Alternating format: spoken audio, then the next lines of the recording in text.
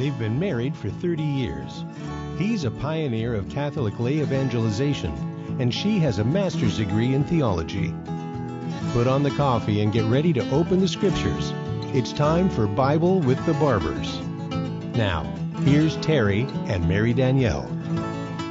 Crank down a little. This is Terry Barber and Mary Danielle. We're back, Bible with the Barbers, fourth week or third week, and we are doing it at 1 o'clock every single Tuesday, God willing. And so what I would like to suggest is that we do some soul food. We always do the scripture readings, but before I do that, I want to make an announcement. As Virgin Most Powerful Radio is in its 10th month, the notice I wanted to mention is about our app. Many of you listen to us on our app. Well, we want you to delete the old Terry and Jesse app because it's no longer available and there's no support for it. I want to invite you to download the new Virgin Most Powerful Radio app, and it's on our homepage of the website, virginmostpowerfulradio.org, and that way you'll get the latest and the greatest app that we have. At this time, Mary Danielle, we want to give some soul food, and as Jesse and I do it in our show earlier in the day, we take the readings of the Mass, and what's so beautiful about the readings of Mass is that throughout that 3-year cycle, we get pretty much the whole Bible, right, and a summary of what is teaching. So the reading for today is taken from the Gospel of Luke, chapter 11, verse 37 to 41. It's pithy, it's short, but there's a lot in there. So a reading from the Gospel of Luke. After Jesus had spoken, a Pharisee invited him to dine at his home. He entered and reclined at table to eat. The Pharisee was amazed to see that he did not observe the prescribed washing before the meal. The Lord said to him, "O you Pharisees, although you cleanse the outside of the cup and the dish, inside you're filled with plunder and evil. You fools! Did not the maker of the outside also make the inside?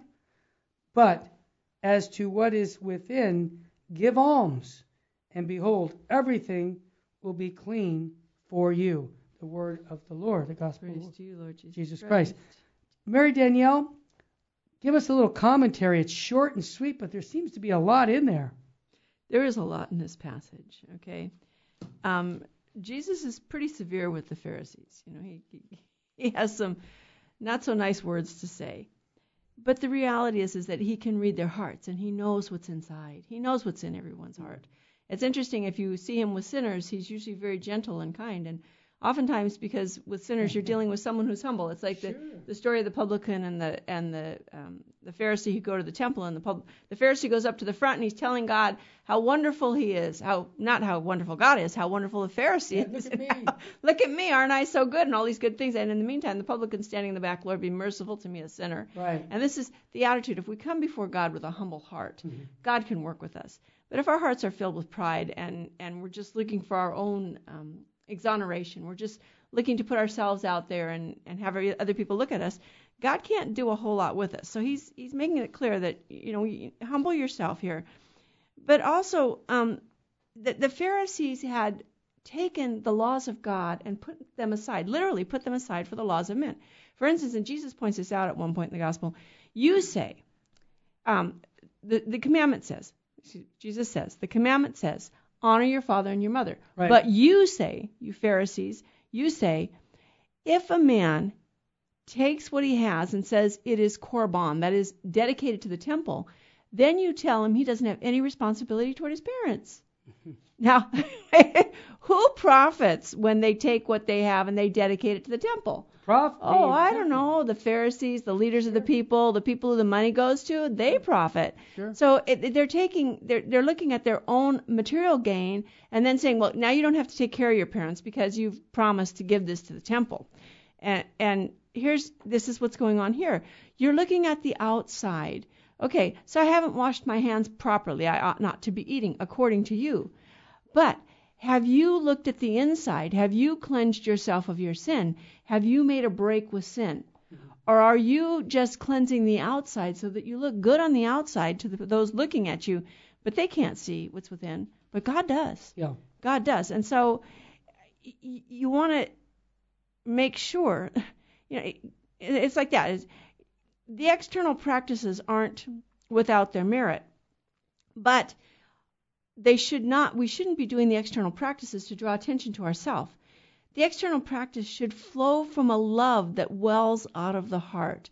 It's like the saints. They didn't do tremendous penances and become saints because they did these tremendous penances. They fell in love with God. And then in falling in love with God, they asked the Lord, what is it that you want us to do? And they followed his inspiration and his directives in terms of what penances they should do or what works they should do. So the scripture is not saying that you don't do the external things, but make sure that the internal and the external go together and that they're not opposed to one another. We need to have that deep conversion of heart where we actually love and fall in love with God. And then if we fall in love with God, the external gestures bespeak the love. But if we're not loving, the external gestures are done just for the sake of getting attention. And John Paul II gave an address to young people, and he was talking about almsgiving. Oh, yeah. And he says the Greek word for alms, elimoisine, comes from eleos, meaning compassion and mercy. Various circumstances have combined to change this meaning so that almsgiving is often regarded as a cold act with no love in it. But almsgiving, in the proper sense, means realizing the needs of others and letting them share in one's own goods. I see. Who would say that there will not always be others who need help, especially spiritual help, support, consolation, fraternity, love? The world is always very poor as far as love is concerned. So we should have that love flowing out of our heart and be giving that love, allowing the love of God to well up in us and then flow from us to those around us. So empathy, compassion for those who are in need. Who's our neighbor? The one that's in need. Anyone in need. Yeah. Anyone in need. And so I get that, and that's a beautiful reading for today. Mary Danielle, we have a topic of Thomas Aquinas today and the Bible and his magisterial teachings of Thomas. And I want to see if we can determine the role Thomas Aquinas played in his life many centuries ago and how it's needed today. So we're going to take a break in just a few minutes, but we have some time. I wanted to ask these questions because Thomas Aquinas is known for being the angelic doctor. And I mean, he wrote so much in such a small amount of time, and much of it he was promoting with Scripture. It was almost like I don't want to call him a fundamentalist today because he just quoted Scripture everywhere you read. But if I know some of my Protestant brothers, when they read Thomas, they go, "Wow, this guy's Catholic? I mean, he knows the Bible." Yeah, I would say so. So tell us about Thomas and what was his approach to reading the Bible, and why is it important for us today to go back to his approach? Well, Thomas, in the Middle Ages, the theology was regarded as really nothing more than interpreting sacred Scripture. You mean to tell me theology was just taking the Bible and studying God's Word and applying it to our lives? We didn't have sociologists back then? Are you kidding me? Is that true? Well, you had sociologists, but they didn't look at the human condition and then draw conclusions about God. Oh, they had something higher, huh? Yeah, they looked at God and said, okay, what are we supposed to do to make this human condition better here? I get it. So Thomas is, and the theologians of his day, remember, doctrine and Scripture aren't opposed to one another. Amen. They go together. And so the doctrines come out of the Scripture. Yes. And so you interpret the sacred page, and that helps you to understand the doctrines better. Thomas, in his Summa Theologica, uses the terms sacred doctrine and sacred Scripture in a mutually inclusive sense and considers the explanation of the Bible the central task of theology. Wow. So Thomas is still...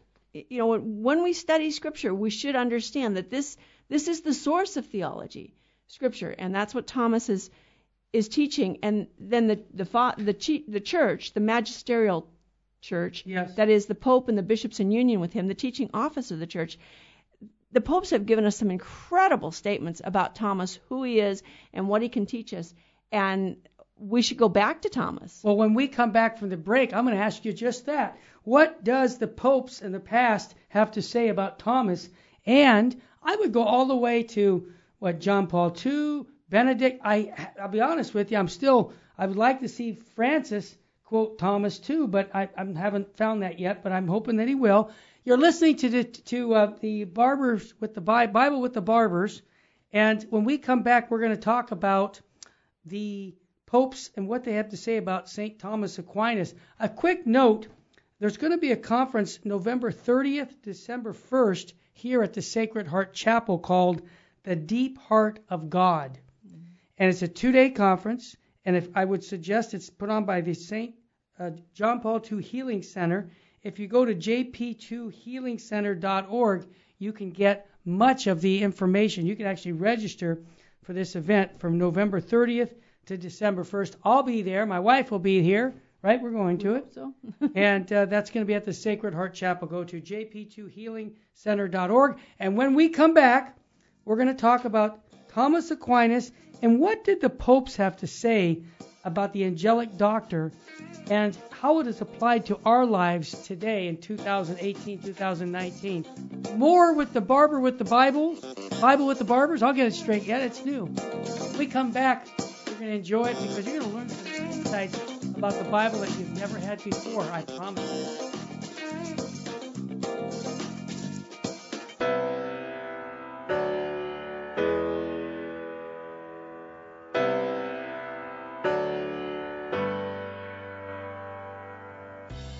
Matthew Arnold here, host of Happy Hour on Virgin Most Powerful Radio. Part of our daily schedule of live 100% Catholic programs, along with the Terry and Jesse Show and the Bar of History with Dr. Ed Mazza. It is only because of your continued prayers and generous donations that Virgin Most Powerful Radio can broadcast live each weekday. We count on your spiritual and financial support because you understand the urgent need for Catholic programming that shares the gospel with clarity and charity, but without compromise. This fall, Virgin Most Powerful Radio will be rolling out another original live program, Jesus 911 with Jesse Romero, Eddie Chavez, and Ruben Nava.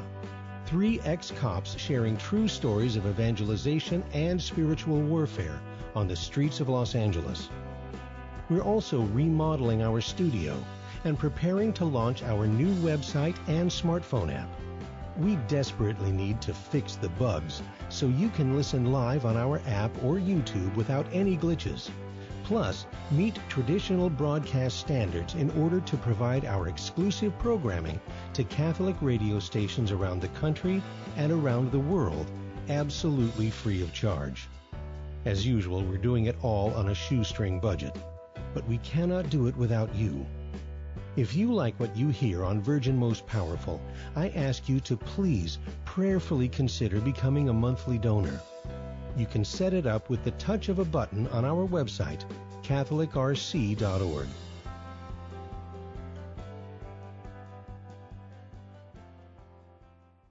This October 13th, we invite you to Virgin Most Powerful's Call to Holiness Conference, Serious Scandals, Spiritual Solutions, at the Sacred Heart Chapel in Covina.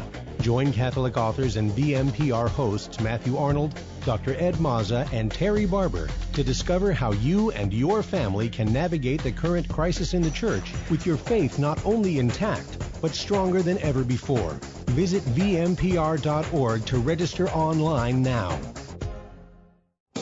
Now, back to Happy Hour. If you'd like to join the conversation, call 888-526-2151. Now, here's Matthew. Actually, Matthew, but I am happy. I'm here with my faithful bride, Mary Danielle. And I wanted to say, I gave a teaser. I said, let's talk about what the popes have said about St. Thomas Aquinas. So, Mary Danielle, give us some of the quotes from the popes of the past centuries. All right. Well, Pope Leo XIII wrote this. Mhm. Among the scholastic doctors, the chief and master of all towers, Aquinas, who, as Cajetan observes, because he most venerated the ancient doctors of the Church, in a certain way seems to have inherited the intellect of all. He is rightly and deservedly esteemed the special bulwark and glory of the Catholic faith. With his spirit at once humble and swift, his memory ready and tenacious, his life spotless throughout, a love for truth for its own sake, richly endowed with human and divine science, like the sun, he heated the world with the warmth of his virtue and filled it with the splendor of his teachings. Moreover, the angelic doctor, that is Thomas Aquinas, single-handed, victoriously combated the errors of former times and supplied invincible arms to put those to rout which might in after times spring up. Yeah. That's from Pope Leo XIII. Well, I love what he said about love for truth. Wow. For its own sake. For its own sake. And you know, I think Thomas is giving us much food today in the church when it comes to the Eucharist, because his language is so clear on that, Yes. and his love for the sacraments. I think of Fulton Sheen, and he always quotes Thomas Aquinas. He's like the term Thomistic. And so we hear that term for our listeners when they say, oh, he's a Thomistic philosopher. What does that actually mean? Well, he follows along the road of St. Thomas Aquinas, who was extremely clear thinking. There's no this idea that you either have faith or you have reason, and somehow that they're opposed to one another. Right. No, the two of them go together. And in Thomas, you have, as a matter of fact, Pope John, Saint. Saint. Good morning, John Paul II. Yes. He had an interesting thing to say about this in terms of Thomas bringing faith and reason together. Yes. He said, it should be clear why the magisterium has repeatedly acclaimed the merits of St. Thomas's thought and made him the guide and model for theological studies. The magisterium's intention has always been to show how St. Thomas is an authentic model for all those who seek truth. Wow. In his thinking, the demands of reason and the power of faith found the most elevated synthesis ever attained by human thought. That's a mouthful. That is a mouthful. But when I think about it, now I know why he's Saint John Paul II, the Great, because he really did love Thomas Aquinas. He did. And what I think about it, I want to hear the other popes, but Pope St. John Paul II wrote a document called Veritatis Splendor. I think it was 1988, and he went heavily with Thomistic philosophy to really, I'm going to say this right on the radio, he actually went after these moral relativists who try to explain, that circumstances make everything change when it comes to sin, moral relativism. And Veritatis Splendor, using Thomas, just stopped it in its tracks. And so today, here it is, 1988, that's 30 years ago. It's so important that we reread that document, because today we have lots of theologians trying to explain away things that are contrary to what St. John Paul II said about Thomas Aquinas. And again, St. John Paul II, this particular quote is from Fides et Ratio, faith and reason. Yeah, faith and reason are not opposed to one another, and the Catholic Church has never put them in a position of opposition. That it was rationalist thinkers who actually said that faith and reason can't go together. Not the Catholic Church. The Catholic Church has always understood that God gave man the ability to reason, and therefore the ability to reason cannot be contrary to the faith.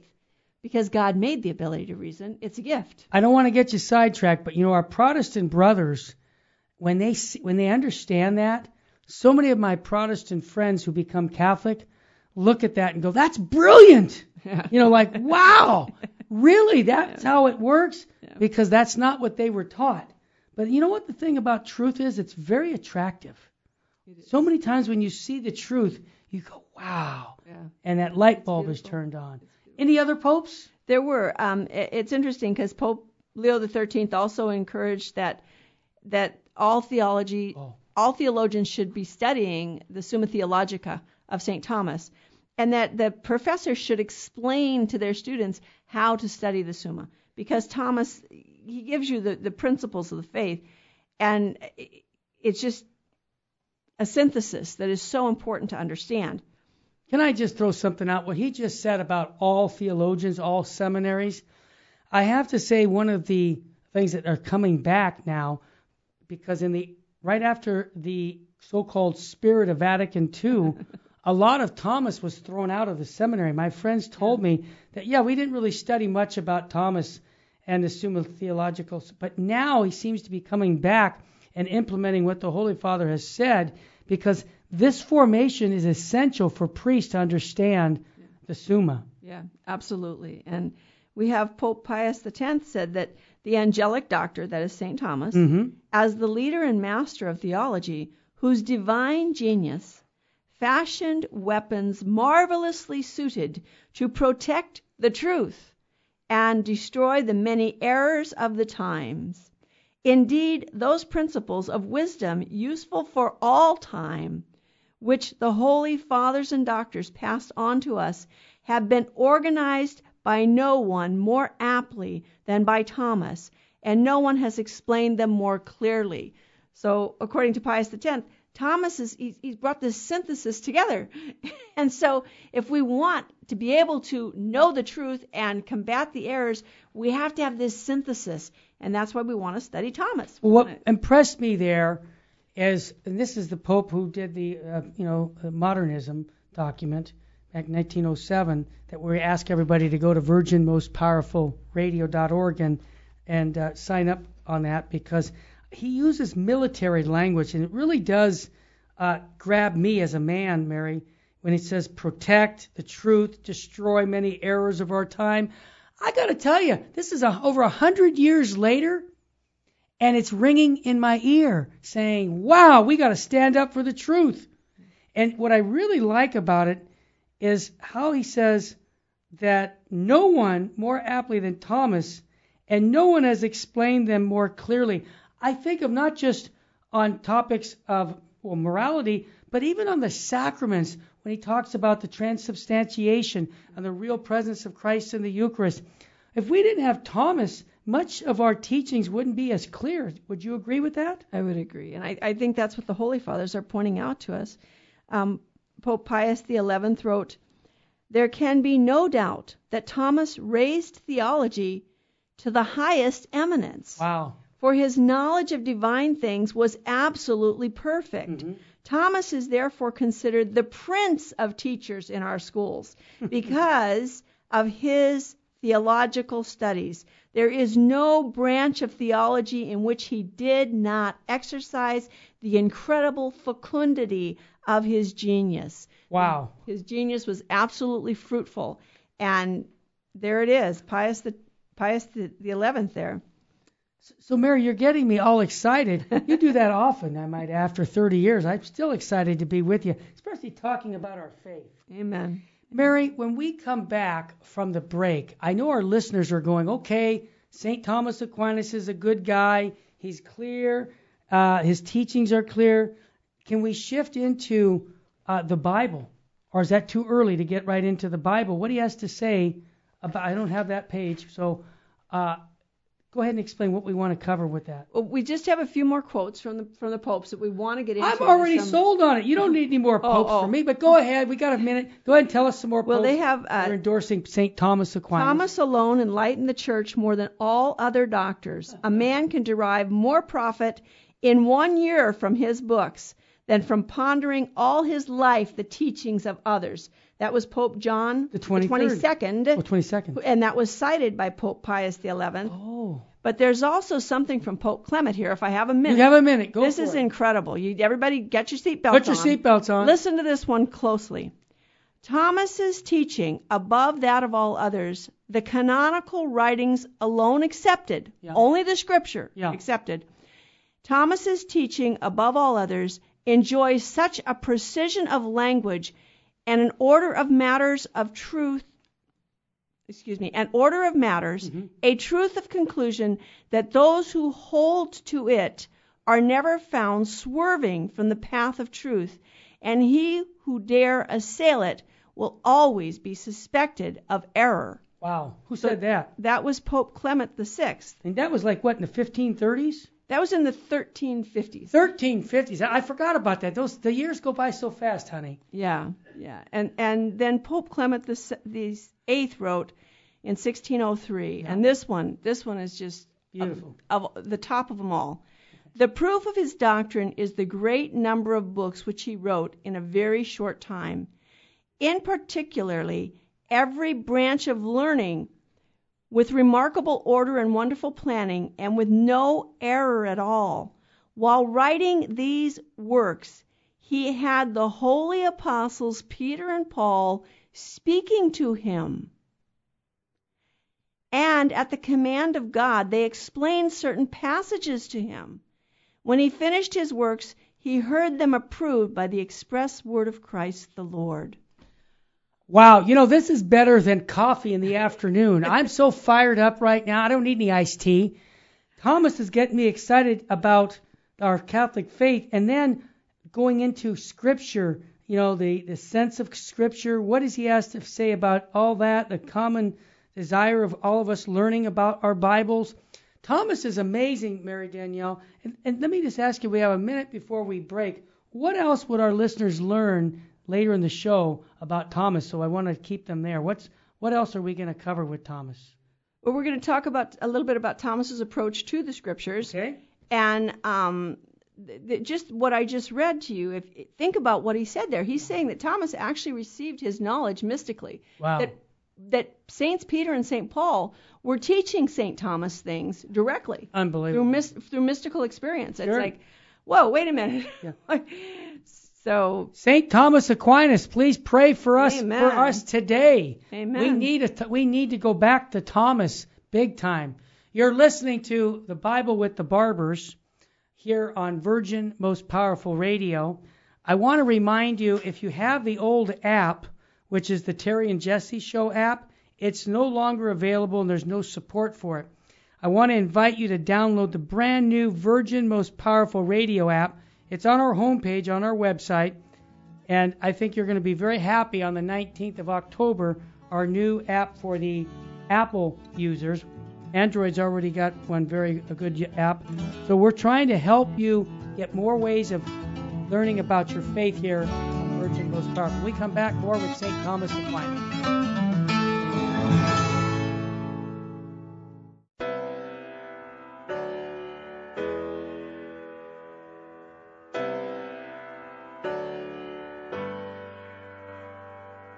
This is Terry Barber encouraging you to go to CatholicRC.org. Take a look at all the CDs and the downloads from St. Joseph Communications. I have them all discounted on our website. And every time you purchase a CD, whether it's a download or a DVD, a portion of it goes right back to supporting the Terry and Jesse Show, because the profits come right back to our radio network. So I want to encourage you to go to CatholicRC.org. Also, while you're there, if you buy product from Amazon, go to Smile Amazon on our website, register the Catholic Resource Center as a beneficiary, because when you purchase anything from Amazon, a portion of it, they write us a check for that each quarter. And that's also going to support the Terry and Jesse Show. So pick up Scott Hahn, Tim Staples, Father Bill Casey. We've got the Spiritual Warfare Conferences for years to come. I think 4 or 5 years now of Spiritual Warfare Conferences. All this is available on our website, CatholicRC.org. Download the material or purchase the CDs or the DVDs. Be inspired. Pass them on to friends. We're making these available to you. This is 40 years of my work of recording these conferences, and I want to make them available to you, whether you purchase them through a CD, a DVD, or a download. Share it with a friend or a family member. Let's bring a soul back to Christ and His church. That's CatholicRC.org, or call us at 877-526-2151. May God richly bless you.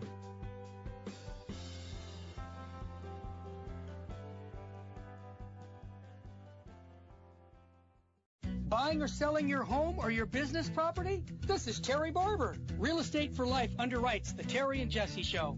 And they can connect you to one of 900 pro-life real estate agents around the world. And when they receive their referral fee, they will give 80% of it to a pro-life organization. Wow! That's 80%! realestateforlife.org, 877-LIFE-US1.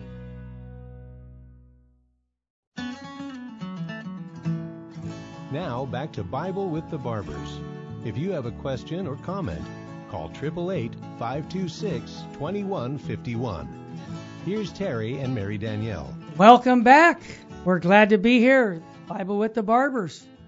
And if you have a question about your Bible, you're always welcome to call us, 888-526-2151. We're having fun in the afternoon talking about St. Thomas Aquinas and what the saints and popes have had to say about him and why we need to learn more from Thomas. Amen. Mary, continue on, please. Well, we have one more quote here from Pius XI. Oh, yeah. Pius XI said that Thomas was not only the angelic doctor, but he called him the common or universal doctor of the church. Wow. He said, "We so heartily approve the magnificent tribute of praise bestowed upon this most divine genius that we consider that Thomas should be called not only the angelic, but also the common or universal doctor of the church." And just the one I read before the break, where it says that St. Peter and Paul, this is powerful. Taught Thomas directly through mystical knowledge, yes. And that Christ Himself actually approved what Thomas wrote. Thomas had a vision, and our Lord told him, "Thomas, you have written well of me." And then He said, "Thomas, what do you want in return?" I love this. And I just love Thomas's answer. He said, "Only you, Lord." Amen. And this, hopefully this would be the desire of all of our hearts. It's not about me, Lord. It's about you. I want you. It seems to me, Mary, that the renewal of the Catholic Church that the Second Vatican Council spoke about, the universal call to holiness, right. It fits right in with Thomas. That's it. And I have to say, and I know this is politically incorrect, and that's the Terry and Jesse show, but I'm going to say it anyway.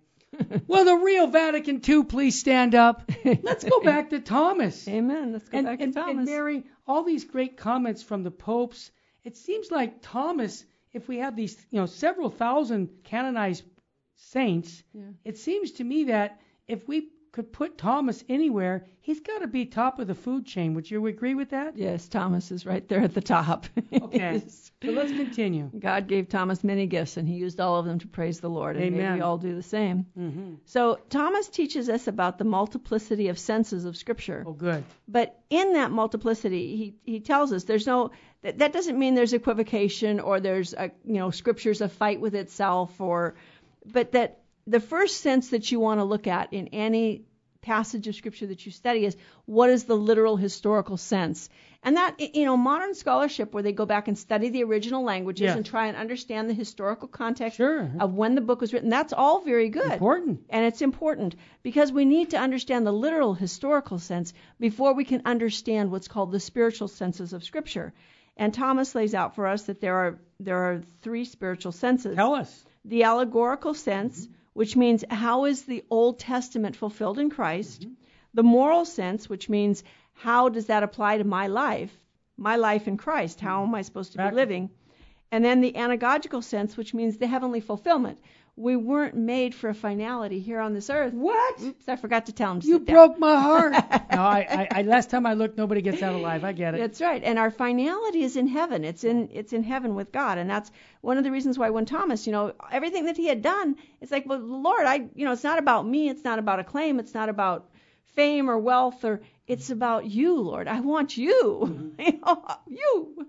Yeah. Very simple. I mean, that clear-minded, absolute, direct, single-minded purpose that I want to serve the Lord and I want to be with the Lord. And this is what Thomas holds up for us. And this is what we should find in Scripture. And, of course, Scripture is God speaking to us.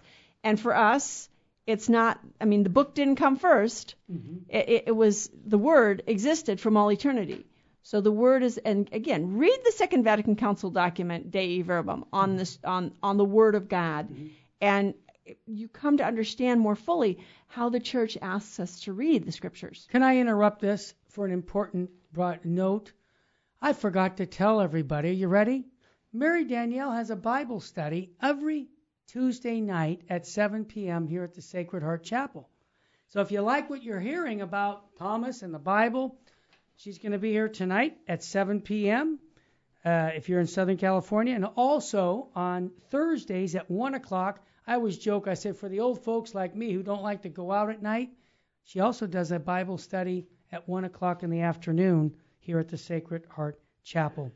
Mary Danielle, I know you're talking about the Bible and Thomas, and we have his insights on how to read the Bible, because I ask you this because many of our listeners are just saying, okay, I got my own Bible, but, can Thomas help me along in reading my Bible? What can he give me? What advice would Thomas give other than the things you just mentioned? What else would Thomas suggest? Well, I think the first thing that Thomas would suggest is to look to the Lord and say, Lord, this is your word. Speak to me through your word.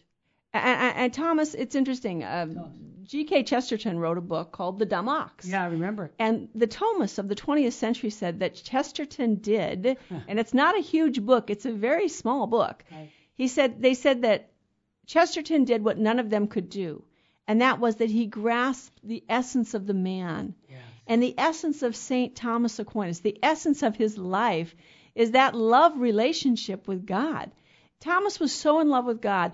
Thomas wanted to be a priest. His family was more well-to-do. They weren't real interested in him becoming a Dominican priest. They had other plans for him. They were a little more earthly, you might say. And so he had told them he was determined to become a Dominican priest. And so they said, fine, we're going to change your mind. And they locked him in his room, and they brought in a woman and locked her in the room. A very pretty woman, I might add.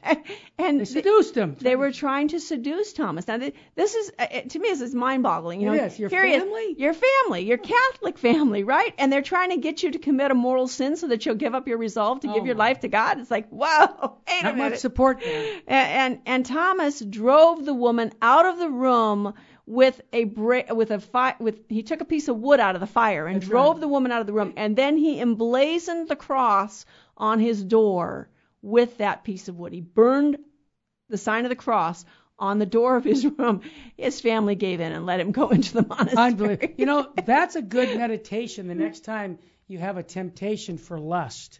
Think of Thomas Aquinas and ask him to intercede for you. There you go. Wow. Yeah. That's a fantastic story. But again, that came out of his love. He was so in love with God that no other love could take, and so Thomas would say, fall in love with God, ask the Lord to let you fall more deeply in love with him every day, and then read his word. Do read it, because if you don't read it, you're not going to know what's there. And when you read it, know that God is speaking to you. It's a love letter from your Father in heaven that was signed with the blood of his Son. Well said. Which means his Son also loves you, and the Father and the Son give you their Holy Spirit. So it's about that love. And in that love, getting into the Scripture itself, we find out in the Scripture that the Scripture is about worship. Amen. It's about liturgy. And it's like, worship. What are you talking about? Well, it's interesting. If you look at the ancient peoples, and there's always seems to be the sense that we need to worship God. We need to have this, there is a God. Everybody can figure that out. They don't need faith to figure that out. That just our own reason can tell us there's a God. I didn't make myself. I have a belly button, right? As Bishop Sheen would say, I'm connected to history. I wasn't the maker of myself. So we know that there has to be someone who made everything. And everybody's had this sense that we need to worship the one who made everything. But look at the different forms of worship that rose up, and many of them were confused and people didn't know how. So God took his people, and at Sinai, when he took his people out of Egypt, he makes a covenant with Moses, and that covenant is not just a contract. It's not just an exchange of goods. Yeah. It's an exchange of persons. He said, I will be your God, and you will be my people.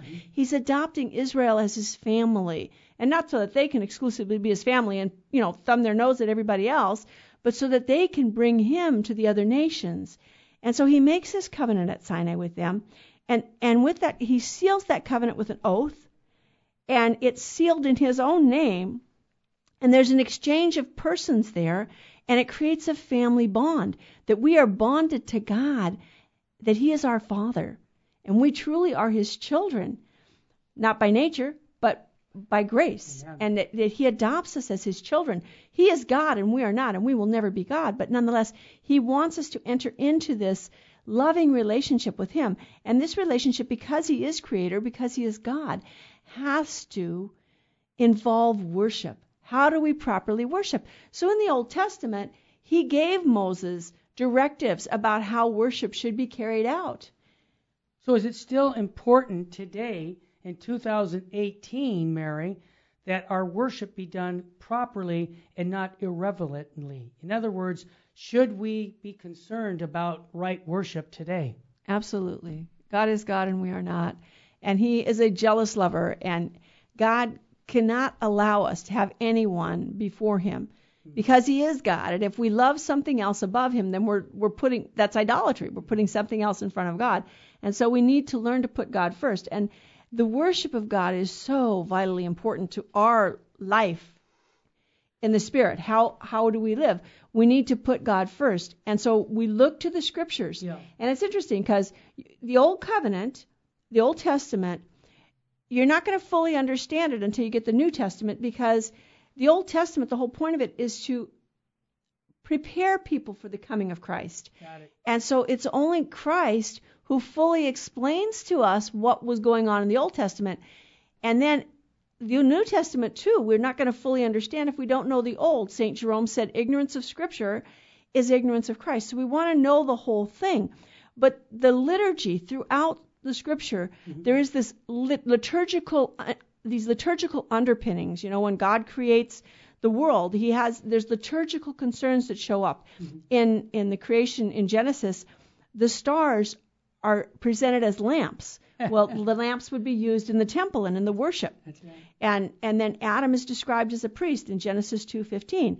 The Psalms are written to be sung in the liturgy, and they were sung in the liturgy when the temple was built. Awesome.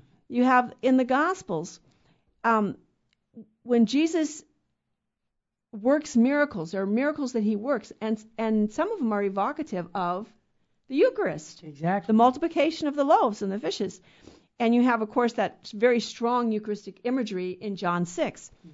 And then when Paul wrote his epistle. Let me interrupt you, Yes. young lady. I'm getting excited. When you talk about worship and liturgy with St. Thomas, it excites me. When we come back, we're going to continue to talk about the Bible, St. Thomas Aquinas, and the correct worship of God and how it's tied back into us in the man. Back more with the Bible with the Barbers here on Virgin Most Powerful Radio.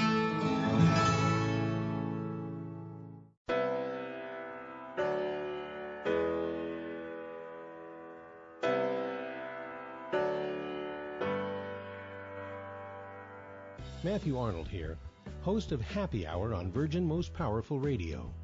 Part of our daily schedule of live 100% Catholic programs, along with the Terry and Jesse Show and the Bar of History with Dr. Ed Mazza. It is only because of your continued prayers and generous donations that Virgin Most Powerful Radio can broadcast live each weekday. We count on your spiritual and financial support because you understand the urgent need for Catholic programming that shares the gospel with clarity and charity, but without compromise. This fall, Virgin Most Powerful Radio will be rolling out another original live program, Jesus 911, with Jesse Romero, Eddie Chavez, and Ruben Nava.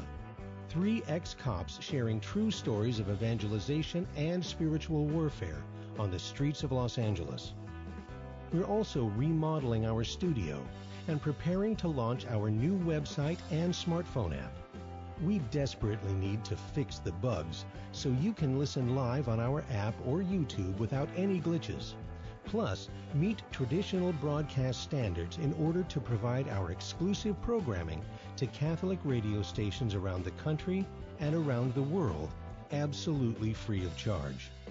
As usual, we're doing it all on a shoestring budget. But we cannot do it without you. If you like what you hear on Virgin Most Powerful, I ask you to please prayerfully consider becoming a monthly donor. You can set it up with the touch of a button on our website, catholicrc.org.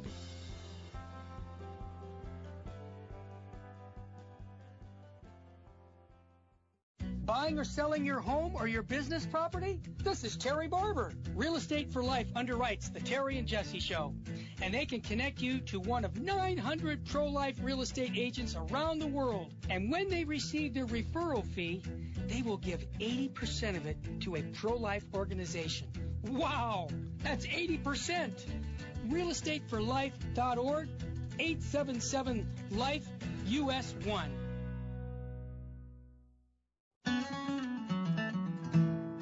Now, back to Bible with the Barbers. If you have a question or comment, call 888-526-2151. Here's Terry and Mary Danielle. The Bible with the Barbers. Aren't you glad now that I brought my wife into the picture after 30 years? Yeah. Mary Danielle, as I mentioned, has a master's in biblical studies from John Paul II the Great, and we're taking notes here. This is all stuff that we went through years ago, and it's just bringing back great memories. We're talking about worship and what Thomas Aquinas has to say about right worship. So, Mary, continue. In the scriptures here, we have you have this liturgical content and this liturgical context of Scripture, and there's much about liturgy in the scriptures. Yeah. There's much about God teaching His people the proper form of worship. And then the scriptures are written to be read during the worship of God. And it's interesting, in the New Covenant, when Jesus founds the New Covenant, at the Last Supper, we read in Paul's letter to Corinthians, I believe this is, "For I received from the Lord what I also delivered to you, that the Lord Jesus, on the night when He was betrayed, took bread. And when He had given thanks, He broke it and said, 'This is my body, which is for you. Do this in remembrance of me.' In the same way also the cup, after supper, saying, 'This cup is the new covenant in my blood. Do this as often as you drink it in remembrance of me. For as often as you eat this bread and drink this cup, you proclaim the Lord's death until He comes.'" And that's from one of St. Paul's letters. And the point here is that Jesus establishes the new covenant in His blood Yes. before a single word of the New Testament is written. Is that amazing? And so, again, the scriptures, yes, it's God's word, but we need the authority of the church to tell us what is scripture. And this is what the church does, and we talked about this in the canon last week. List of the Bible. Yeah. Where it was, when it was decided what was the canon. Mm-hmm. At first, it was 382 at the Council of Rome, and then in 393 and 397 at Hippo and Carthage. Carthage and Hippo. Thank you. And then again, even over the years, there were other councils that reiterated the same canon over and over again. Mm-hmm. And it was only Council of Trent made it doctrinal because there was this Protestant movement to throw out some of the Bible. Right. And so the Council of Trent is saying, no, these books have been in the Bible. These have been considered canonical books inspired by God and His Word. So we're going to keep them. But we have in the Scripture, especially if we look at the book of the Apocalypse. Oh, yeah. The Apocalypse, Revelation. the book of Revelation is an incredibly... The book, first of all, it's written in the Spirit on the Lord's Day, Revelation 1:10. Mm-hmm. And then you have the blessing on the lector and the congregation in Revelation 1:3. You have the Eucharistic references in Revelation 3:20. You have a liturgical structure of the book, okay?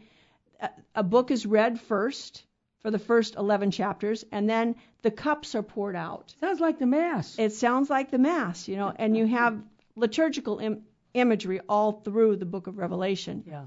And so there's this material unity of Scripture and liturgy that they're brought together. And of course, why wouldn't they be? Oh, yeah. Who gave us liturgy? Who gives us the Mass?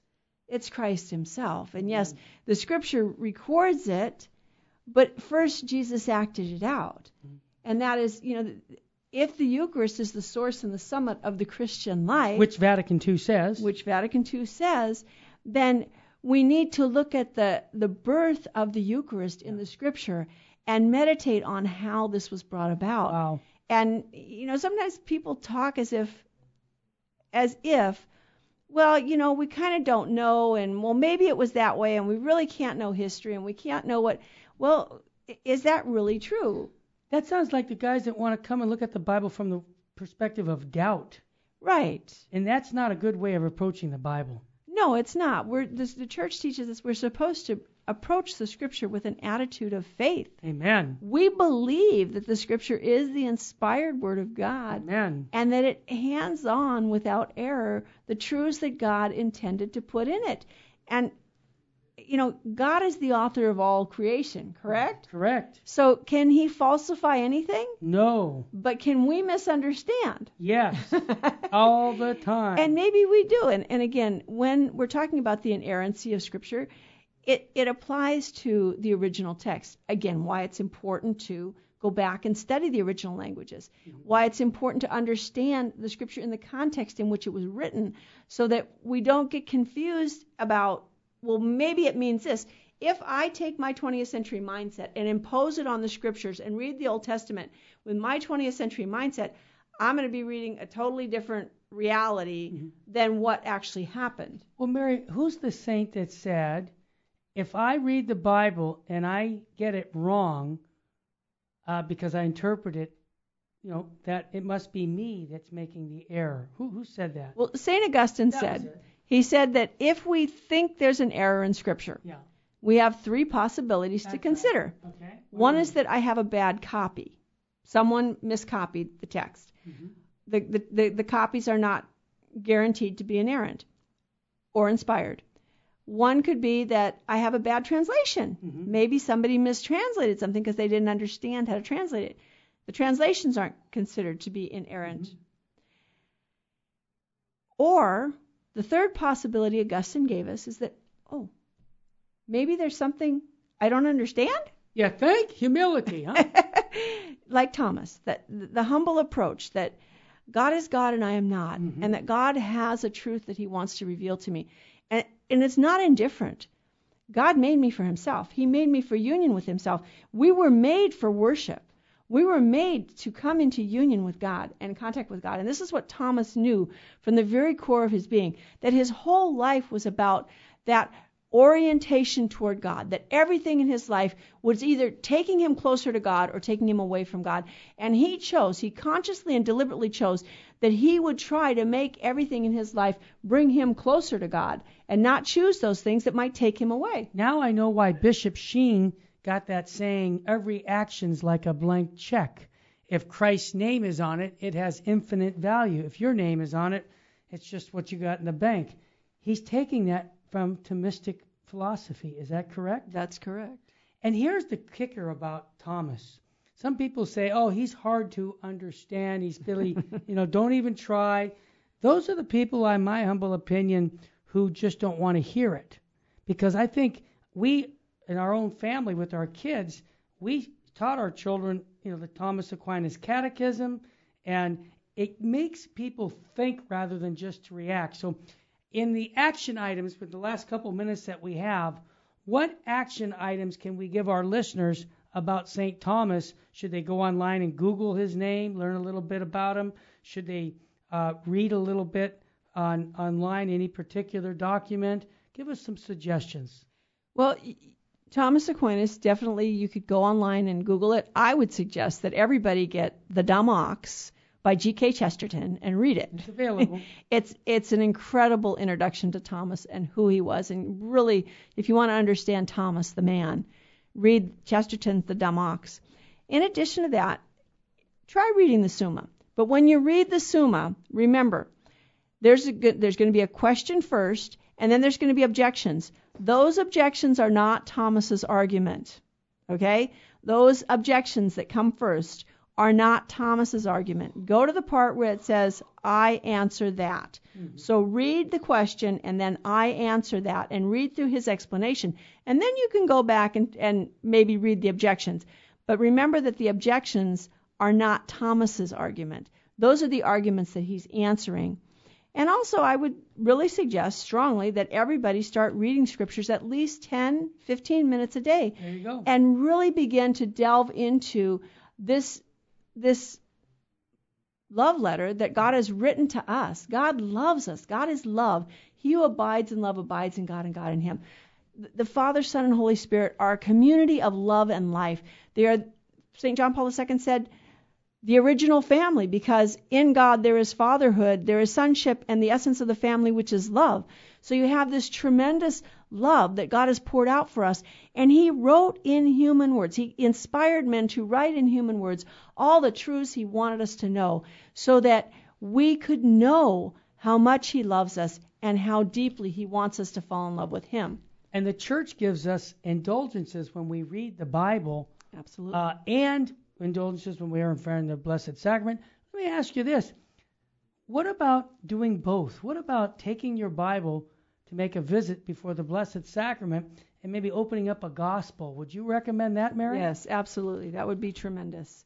If you go and open up the scriptures and realize that, and do it before our Lord in the Blessed Sacrament, because now you have his word in writing, in the words of men, but now you are before the Word of God, who loves you and is there waiting for you day and night. Our Lord is always there in the Blessed Sacrament. And I might add, the Catholic Church, here we are, we have both. Our Protestant brothers really have, they're short about 5 or 6 books, but they don't have the real presence of Christ in the Eucharist. So take advantage of making a visit to the Blessed Sacrament with your Bible. Yeah. And I know Jesus will talk to you, especially before his Eucharistic King. And I want to recommend that to all of us, to make it a habit. When you go to make a visit, bring your Bible. Yeah. Read, even if it's only 5 minutes. Yeah. But it's something that will touch you because it's God's love letter. Mary Danielle's going to be at the Sacred Heart Chapel tonight at 7 o'clock. If you're in Southern California, come to the Bible study at 7 p.m. And then on Thursday, she'll be back. Actually, at 1 o'clock in the afternoon. That's correct. On Thursday for people who don't want to go out at night. Yeah. And if you want to share this with social media, we'd love to have you do that. If you're looking to us on Facebook or YouTube, use your social media to encourage more people to come and listen to Virgin Most Powerful Radio. We have Jesus 911. We have the Terry and Jesse Show. We have Gary Machuda on apologetics. And now Matthew Arnold's going to be in the studio 5 days a week with us doing programming, helping us in the studio there. We also are going to, don't forget to listen to Father John Karapi, his catechism lessons, because if there's one thing I've learned, Mary Danielle, after 40 years, is Catholics need to know the basics. Yeah. They don't seem to get the basics on the faith. Yeah. And so I'm really happy that you're sharing a Barber with the Bible with the Barbers, because you're giving fundamental teachings about a love letter that was given to us. And I had to say this, many Catholics are still unaware that the church is asking you to read the Bible daily. Amen. So that's what we want to encourage you. I'll give you the last 30 seconds, my love. Well, read the scriptures every day and pray over them. And remember always to ask the Holy Spirit to enlighten your mind and your heart, and ask your guardian angel to join you. Ask your guardian angel to come alongside you and help to give you light, because that's what our angels do. They enlighten us and guide us on our way to heaven. They want us to get to heaven, so stay close to the Lord and ask him every day that you will fall more deeply in love with him. And Virgin Most Powerful, Clarity with Charity. We'll be back again next Tuesday. God love you. Prayer is a conversation, and a conversation goes 2 ways. We speak and we listen. But how do we listen to God? Do we look for signs? I just saw a leaf blow across the street. Am I supposed to leaf my boyfriend? I guess God can use signs, but for the most part, he speaks more simply than that, through Scripture. Every day before anything else gets into your head, I want you to start by opening the Gospel according to iPhone. It's all right there. Just Google Gospel from Daily Mass. It's really short. Read it. Ask God what he's saying to you through his word, and then talk to him from your heart. Make that a daily habit, because if it's not, it'll never happen. Now you might be thinking, I'm not a monk. I can't pray every morning. Look, I know you're not. That's why I'm only asking you for something that takes about 2 minutes. And if you do that every day, I promise you, it will change your life. This is Chris Stefanik from RealLifeCatholic.com.